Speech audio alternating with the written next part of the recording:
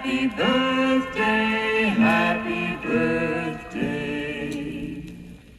Happy birthday to you.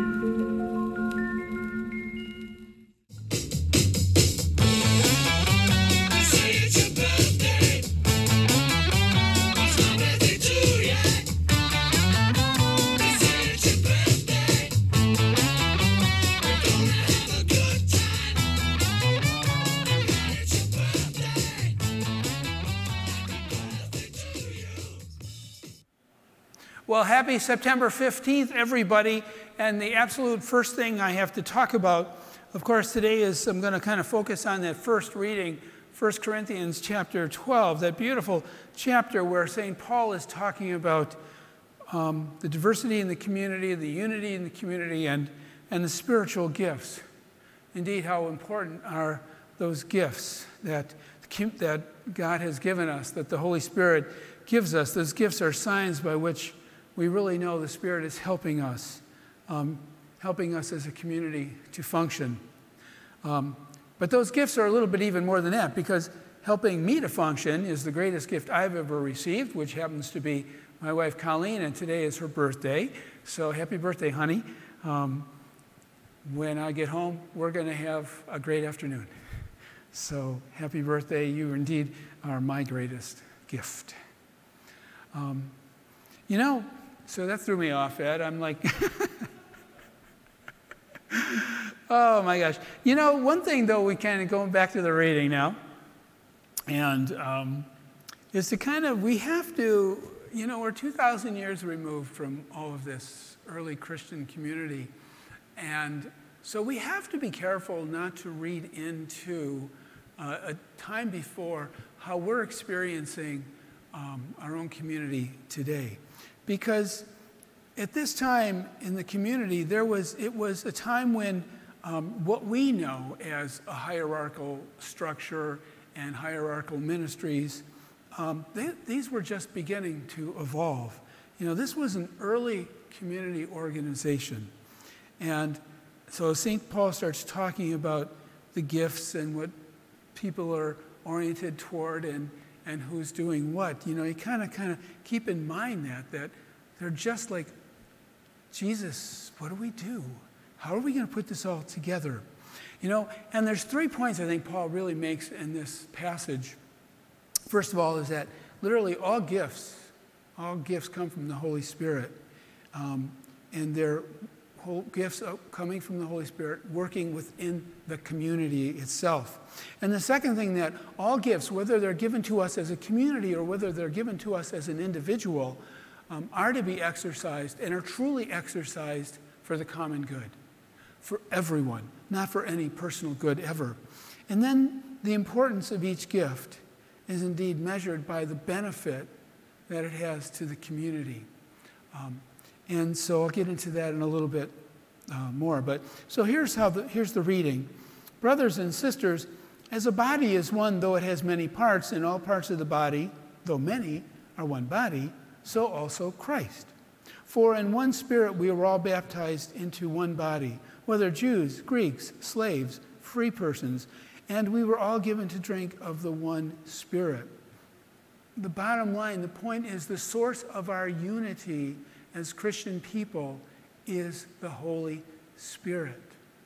When we ignore the power of the Spirit in our communities, we're really kind of putting aside one of the persons of the Trinity, and in essence we're trying to experience God and all of God's godness, but not as full, not as Father, Son, and Spirit.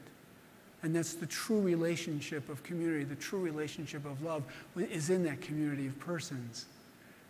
And then he goes on, now the body is not the single part, but many. Now you are Christ's body and individually parts of it. We are Christ's body. And maybe sometimes we kind of think about maybe Christ like Jesus hanging on the crucifix or just some other Christ, but Paul is really talking about the risen Christ here.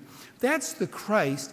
It's the Christ that is for the local church, the Christ that is for the universal church, the Christ that is for all. And when he's saying that we are part of this body, it's not a goal at this moment in history that he's talking about. It's a reality already.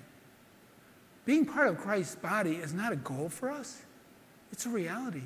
We are here now. What are we going to do with it? Some people God has designated in the church to be. And he goes on and he starts talking. And of course, this community is dealing with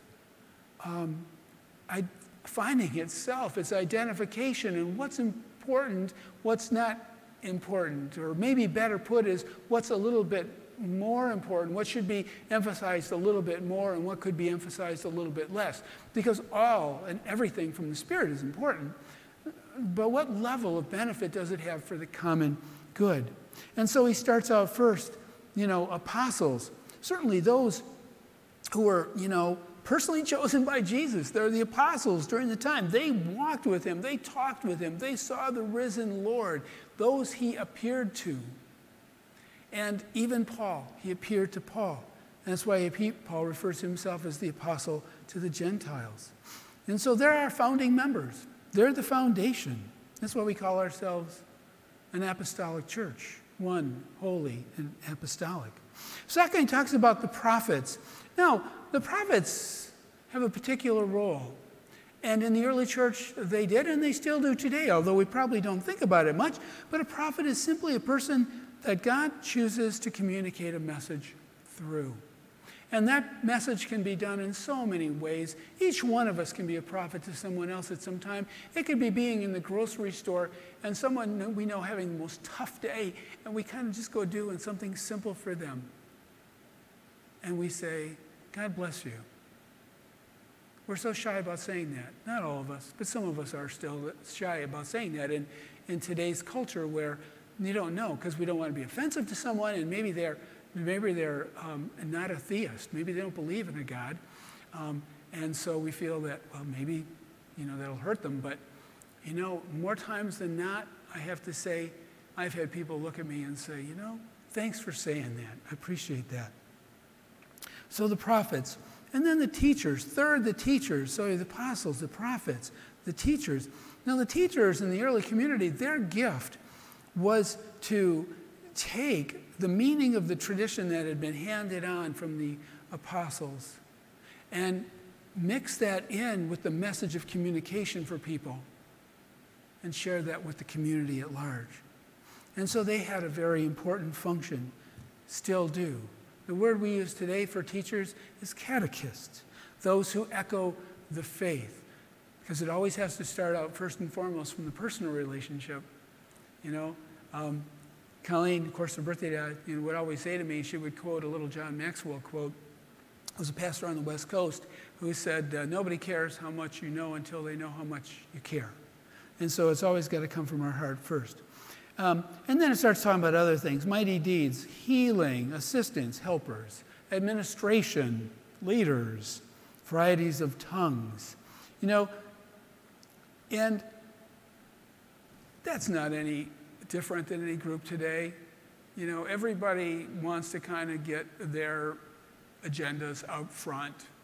We want to make sure that we get our posters up quick in the gathering space because we have a function coming and we want everybody to see it or get it in the bulletin. And that's great. It's okay. We should do all those kind of things. But sometimes we realize that there might be a particular parish function that might be a little different or a wider audience than others. And so in our own ministries, even in our own parish, we have to adopt that humility inside, that humility persona, and allow the greatest good, to come forth always. And then he goes and says, are all apostles, are all prophets, are all teachers? No. Do all work mighty deeds, healing. Performing miracles happen then, and some people think they have stopped. But, boy, we've seen miracles every day. Sometimes there are those direct miracles that we kind of equate with the early Christian church, and sometimes there's just the miracles of a heart turning that we thought would never turn. Do all of the gifts of healing, what a special gift. A gift to be able to heal, which means we have to be able to sit back and listen to our brother or sister, to really not only hear their brokenness, but to understand their brokenness and to realize the only way for that brokenness to come back together is with the power of the Spirit and the love of our Lord Jesus. And then it says, do all speak in tongues? Do all interpret the tongues? Of course, in the early church, those tongues were perhaps looked at in a couple different ways. They might have been literally speaking another language. It might have been a gift to be able to communicate with someone who came in from a different region and didn't have the same tongue, and all of a sudden you're talking to them and you're like, oh my gosh, I don't even know Spanish, and I'm talking Spanish. That's a possibility, and still happens today.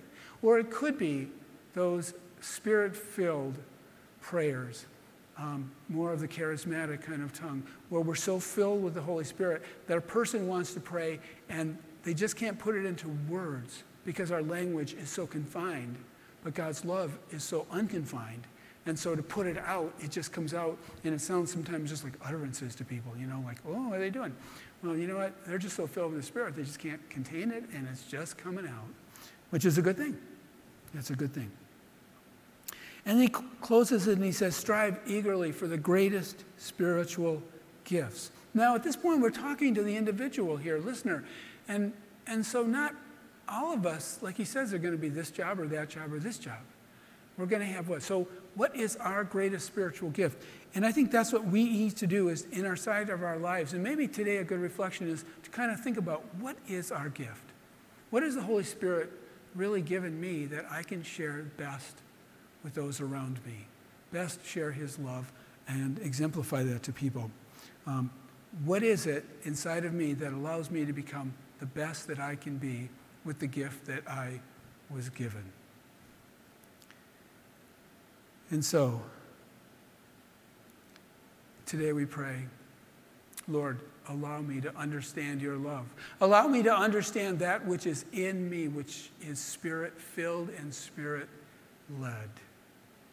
And of course, this chapter 12 leads into that beautiful end of chapter 12 and chapter 13, which is that St. Paul starts out, still I will show you a more excellent way, and shares that beautiful hymn of love. Happy September 15th, everyone. God bless.